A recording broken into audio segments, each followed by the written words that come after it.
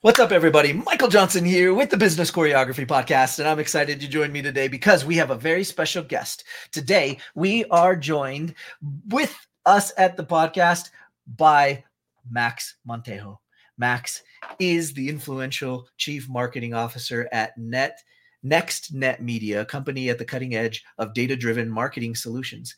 His visionary leadership extends to various brands, most notably The Hoth, a renowned search engine marketing firm that empowers businesses to amplify their online visibility. Guys, I'm so excited to pick his brain and to get him to share all the cool things that he's doing with you guys. So without further ado, let's cue the intro and we'll jump right in.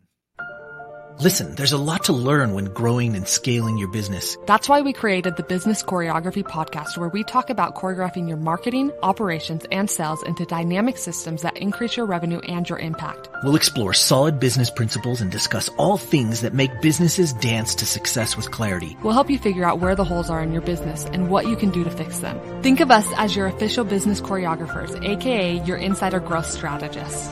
Remember, your choreography matters. Welcome to the Business Choreography Podcast. Max, welcome to the show. It's so exciting to have you here. Thanks for joining us. Hey, Michael. Thanks for having me today. Happy to join the Business Choreography, and big thank you for having me here today, and say hi to all the audience as well. Absolutely. Well, let's jump in. Everybody knows I love to talk about backstory and hear your journey and how you got to the point where you're doing what you're doing today, because I think that's important as entrepreneurs and business owners that we hear how other people are doing it. It helps us keep going, because sometimes when you're in the trenches and you're doing it, it's hard to keep moving forward. Anyway, so let's hear how you got started, how you ended up at this point, and how you got to doing what you're doing. Well, that's a great question and a great way to kick it off. And I'm sure someone today listening this podcast, they're gonna find a way to reflect on this story. So I'm happy to share all the things I've been doing. And let's kick it off by saying that I was born and raised in Colombia 40 years ago, and I've been pretty much quite all over the world. I lived in the UK for 2 years. I went back to Colombia, and then I came here to the States in 2012. So it's been almost 11 years here. And I've been always been working in marketing. I started in this industry in 2002 by creating content in a different websites back in South America, talking about soccer, sports, and it was the early stages of the .com bubble in South America. So I was part of that one. I started being also writing content, creating interviews, programming as well, so that I get all the basics from SEO, Google Analytics there. Then I switched to the marketing side, and I work in different advertising agencies all around the Americas. I pretty much led different relationships with clients, Fortune 500 here in the States, and also regional ones in South America, between Central, South America, and a little bit of Europe. And a year and a half ago, I joined NextNet Media.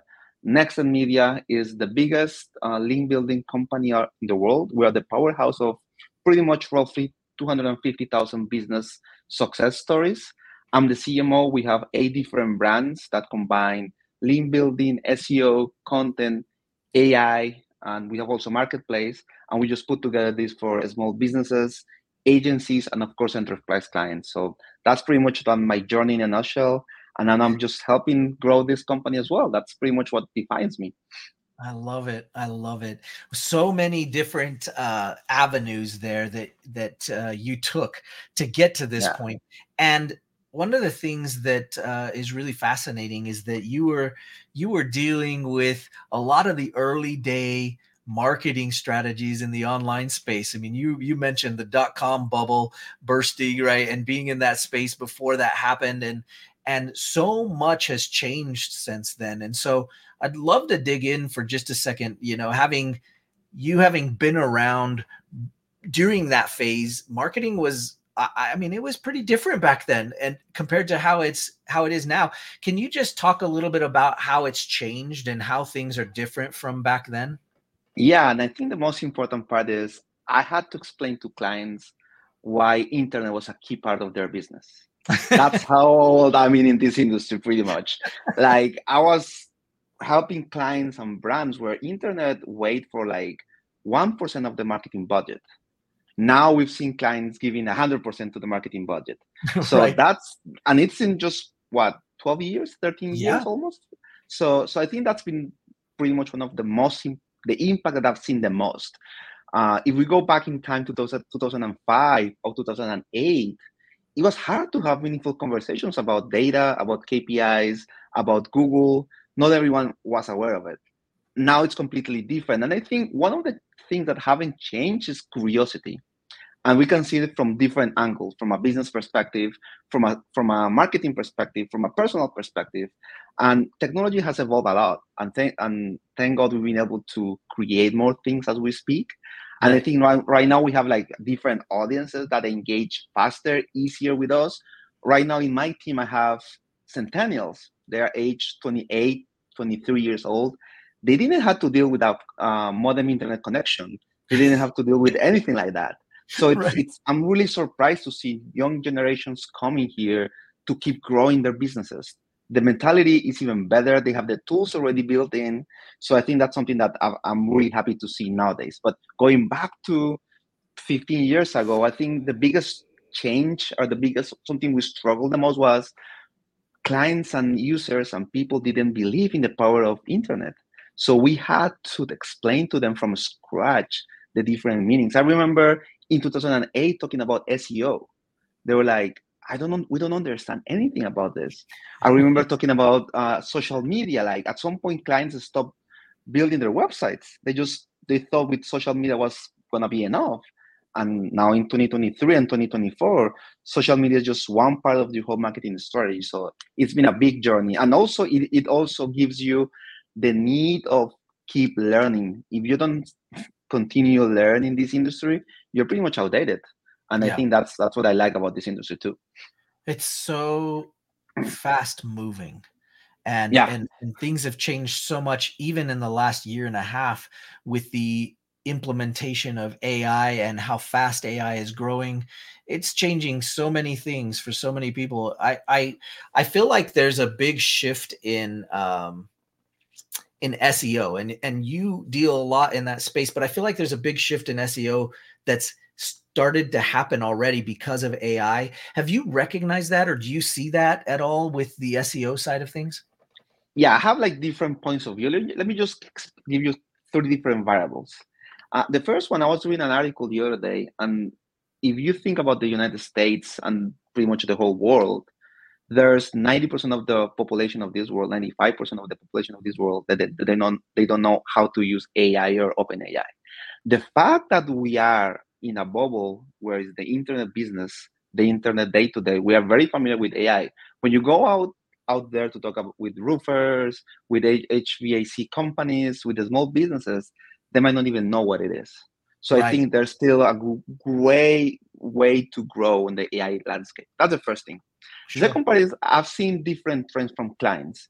With the boom of ChatGPT, I've seen clients saying, okay, we're going to go and create our content. They leave, but guess what? They come back 2 months later. The reason why is they think it was as easy as doing like this. And you need to learn about prompt engineer. You need to know about giving exactly the right commands to the AI chatbot. You need to have some people that are subject matter expertise in their topics. And sometimes even that you get it out there is not the same, and then you're lacking the human connection. Right. So that's the second part. And the third part is by 2024, we have forecasted that businesses are going to lose 20 to 30% of their traffic due to AI. The reason Wow. why is you can go to Google or Gemini right now or OpenAI, and then you're going to get pretty much the answer straight away from them. Now, the question is, how do you index your website there? How do you make sure you get picked by the bot when someone is asking them specific keywords? So I think the same structure is not going to change. It's going to evolve. But right now, we need to look at different variables. So I think it's great that AI is here. It helps us be better, maybe getting an ability to produce things faster. But as Google said, the experience, the trustworthiness, the expertise is very well needed when it comes to SEO and when it comes to content. So I think right now we are just experiencing, testing, but so Right. far we can say like things are gonna go from one to another place. I think that's just how we embrace the technology and how we take it for the best of our brands. Well, you're in this space a lot and really in the mix of testing it and trying it and working on figuring out what's working and not with this new AI business. Yeah. I recently read an article that talked about the search engines starting to really understand and notice some of the key indicators of it content being written by AI or done by AI.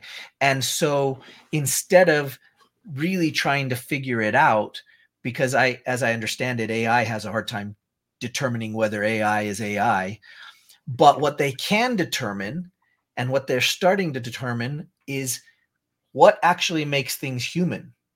And so the article I read talked about utilizing human language instead of proper English and noticing when you put things on your site that have all the ums and the ahs and the human language, not the proper language, and recognizing that as maybe more authentic communication, which kind of scares me a little because it might mean that we're headed towards less good grammar as we move forward. But Yeah. are you noticing that? Is that a true thing? I mean, I don't believe everything I read, but I can see the validity that potentially, or at least the logic in the idea that search engines would maybe give more ranking to content that had human language in it. Yeah, well, before I give you my point of view, let's start by addressing that we are in a content inflation era. So let's go back in time. 5 years ago, you could produce 5 articles. You can hire people to write the articles for you. You can have ghost writers as well. Your competitor might be writing 20 pieces of content. You can outpace them with 25. Right now, with the boom of AI, we've seen competitors doing 200 pieces of content every month. And then your other competitor is going to do another 250. And then the other one's going to be doing 300. And then there are two key questions to ask there. Is everyone going to read that content? Second, is that content useful for Google? And I think that's where your question comes to my point of view. Google have said very clear, we don't care if the content is produced by AI or by a human, as long as it follows the Google EE algorithm. EE stands for expertise, experience, authoritativeness, and trustworthiness. So if the content follows these four words, that means the content is going to be indexed by Google.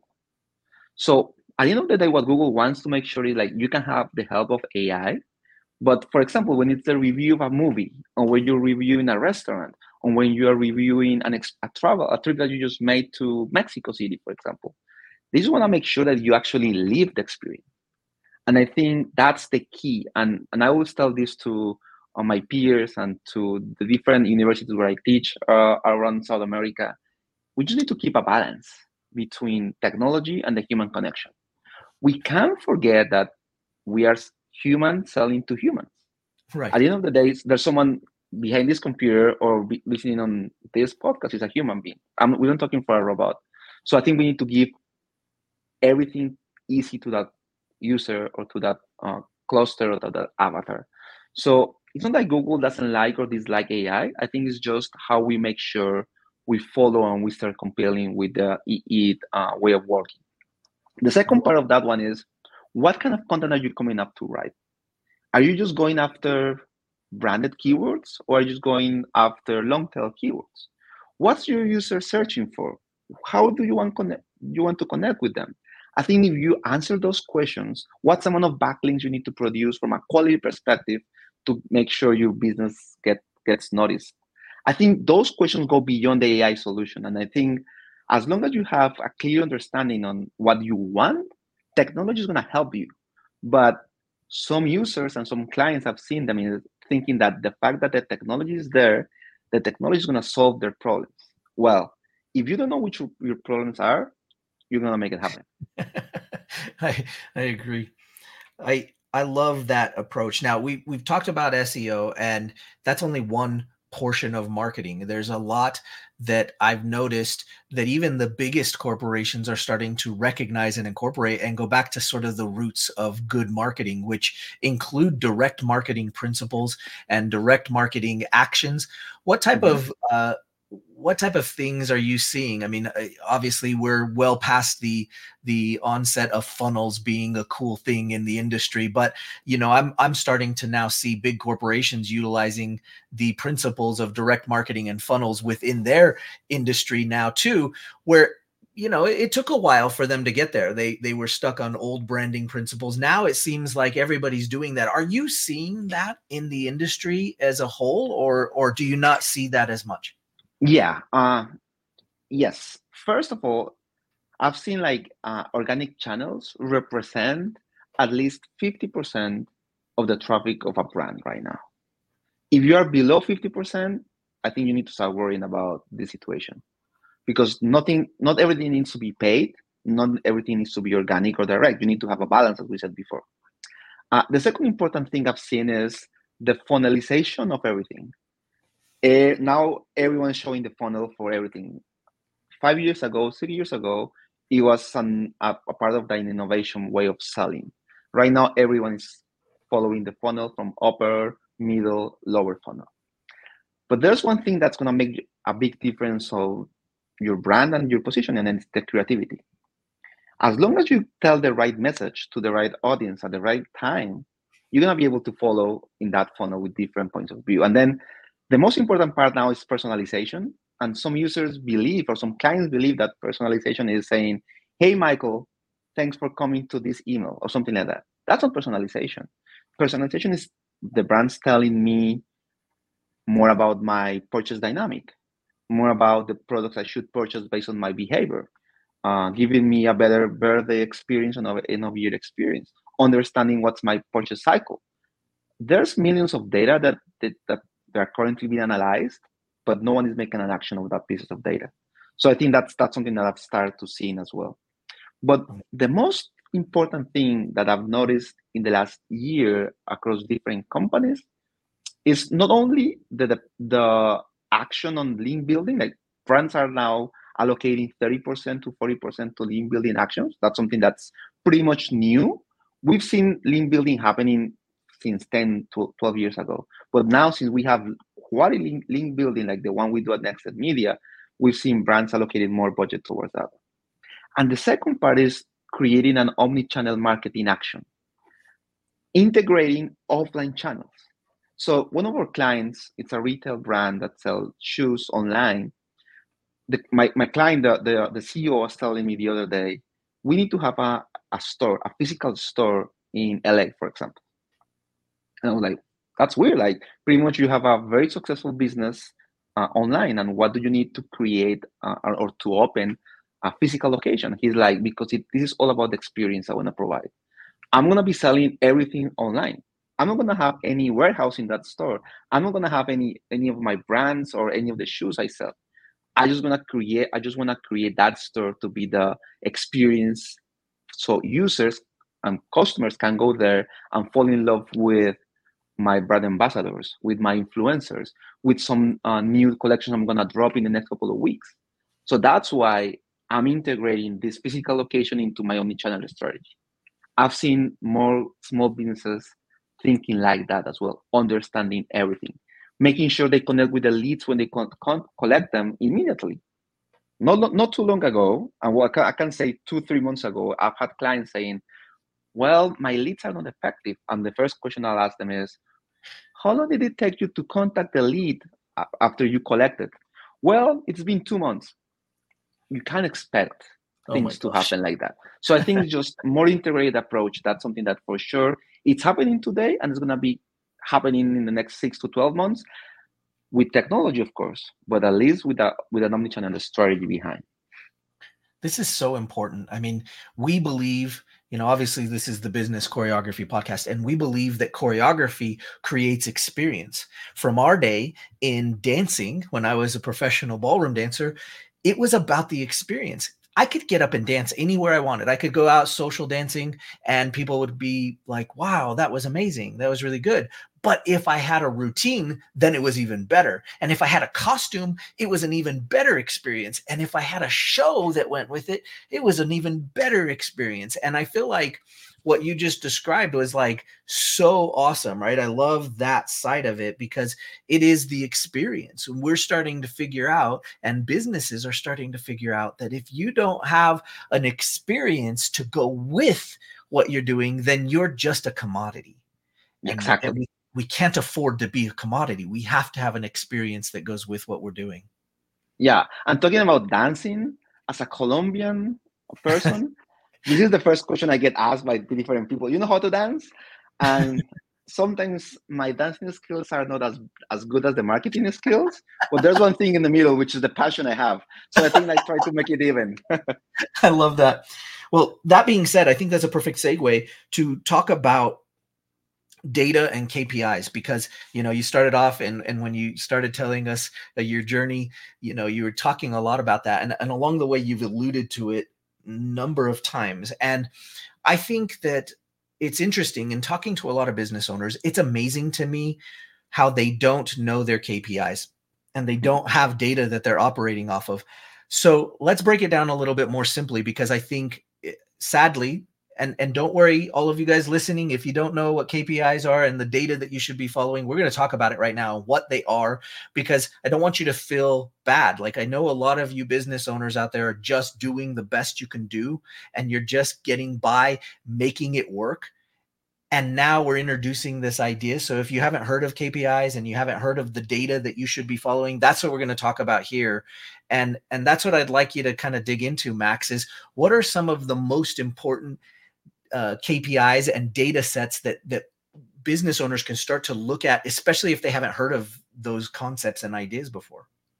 Yeah, and I think that's still this new year major topic to discuss and to talk about. KPIs is something like everyone think they can do it, but sometimes they don't even follow on what they need to measure.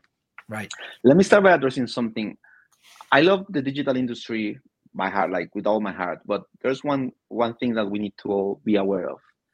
There are millions of KPIs in different tools that can get you easily lost. So I've seen different professionals like thinking in the way of the KPI world and doing like analysis paralysis, which is pretty much measuring tons of numbers without any action behind. So Right. what I always tell everyone in my team, in the classes, in the industry, like we need to have like 5 to 7 KPIs that we can memorize. The reason why it's very simple. Remember when back in the days when we were young and we didn't have cell phones and we only have a fixed line, we could memorize pretty much 4 to 5 to 6, 10 different phone numbers with 6, 7 digits. But you could memorize a 13 digit number. It was hard for you to do it. So we keep that way of thinking. It's just 5 to 7. That's it. That's all you need. If you need 23 KPIs to measure the success of your marketing strategy, I think you're in a tough spot. But now it depends on your business objectives. Those KPIs from the digital landscape, from your omni-channel strategy, they need to connect to your business. If they don't connect to your business, you're just wasting your time. So the first KPI is, okay, what's the return of investment of the action you're doing from a marketing standpoint to your business? And then in the middle, we can get more into the weeds, but at least you need to understand what are the things that are causing triggers in terms of going to your website and what's happening as soon as they land and how you convert them. The second one that I always pay attention to from a performance standpoint is the conversion rate. And I've here, and in this case, I've had different conversations with multiple professionals. So, for example, those who are in the who works with the government in terms of like town halls or like different, like I don't know, like maybe a cabinet chief of staff or something like that. They might not be tracking anything about sales, or they might not be tracking everything about performance. But their performance is, for example, to keep the community informed. So that could be your conversion rate. And then you can express that conversion rate through different KPIs. But as long as you have this performance mindset, depending on your industry, you're going to have the best KPIs. So you could track purchases, leads, time spent on site, depending on your business. If your business is just to inform people about some activities that you're doing in a specific city, just think about how you measure the success of the audience by the quality of your website. If your business, if you're selling e-commerce products, well, you have conversion rate, average ticket value, and that's it. If you are collecting leads because you're at a university, well, you need to have your conversion rate from a visit to a lead, and then the average enrollment rate after you talk to those leads and you turn them into students. So it's as easy as understanding what's your business and what's the KPI of your business. And I think once you start working like this, you're gonna have multiple KPIs to start fine-tuning your strategy. Now, when it comes to SEO, that's pretty much a big area of interest for us. I always tell my clients, first one is it's great to measure SEO through the different visits you get through branded keywords. Branded keywords means when the user is using the brand on Google. They can use the name of the brand and they just go to your website. But also the big opportunity there is to conquest the different long tail keywords. Let me give you an example. Let's say I'm selling shoes, and I can appear with my e-commerce store name, maxgomez.com. I will be the number one in Google. But the challenge for me is just to appear when a user is searching for best shoes when it comes to running, best sneakers in 2023, best Air Jordan releases, something like that. That's pretty much how the user searches. If you appear there, you're going to capture the intent in the right moment. So perhaps it might not deliver a conversion, but you're going to be in the top of mind of the audience. The user is going to go to your website, and then you're going to be able to provide an amazing experience. So it depends on your business. But sometimes you can see things from one angle, from the branded angle on SEO, and then you're missing the blue ocean, which is every single search out there. So just to summarize my answer, it just depends on your business. But as long as you know that's the most important objective, beyond making money, I think that's something you can figure out easily with digital marketing as well. I love it. Max, we could probably jam on this for hours and really just have a good time. But let's give the audience, let's tell them how they can find you and follow what you're doing and the stuff that's going on in your world. Let's tell them what you're up to so that they can connect if they want to. Yeah, thank you, Michael. First of all, you can visit NextNet Media website, nextnetmedia.com. You can see more about what we do as a company there, and you can engage with all the executive team in the website. And when it comes to me, you can find me on LinkedIn. That's my favorite social media platform. I try to share my points of view, articles, interviews there.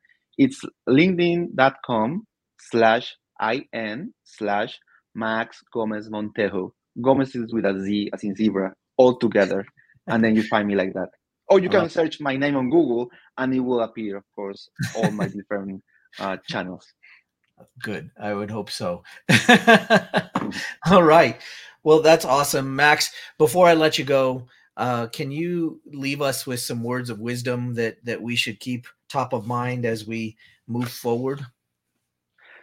Well, I think the most important thing is just to make sure your curiosity still on the highest every day. If you don't feel that curiosity and that passion for your business or for what you do in the day-to-day, I think you need to reevaluate what you're doing. That's like a fire that we have here that just tells us to do more and better things. So I think that's the most important advice to all of the listeners out there. I love it. Thank you so much, Max. It's been such a pleasure having you. And guys, as usual, don't stop choreographing your business. All parts of it, your marketing, your SEO, your data, your analytics, everything we talked about today, that's all got to get choreographed into your business. Make sure you're putting some focus on it. And don't forget to reach out to Max and follow some of the stuff he's up to that he can help you with. So until next time, guys, keep choreographing your business. We'll see you on the next episode of the Business Choreography Podcast. Thanks for joining us today. Want more business choreography? Check out our website at bizchoreo.com to find out more. And find out how the choreography for your marketing, operations, and sales can raise your revenue and create more impact.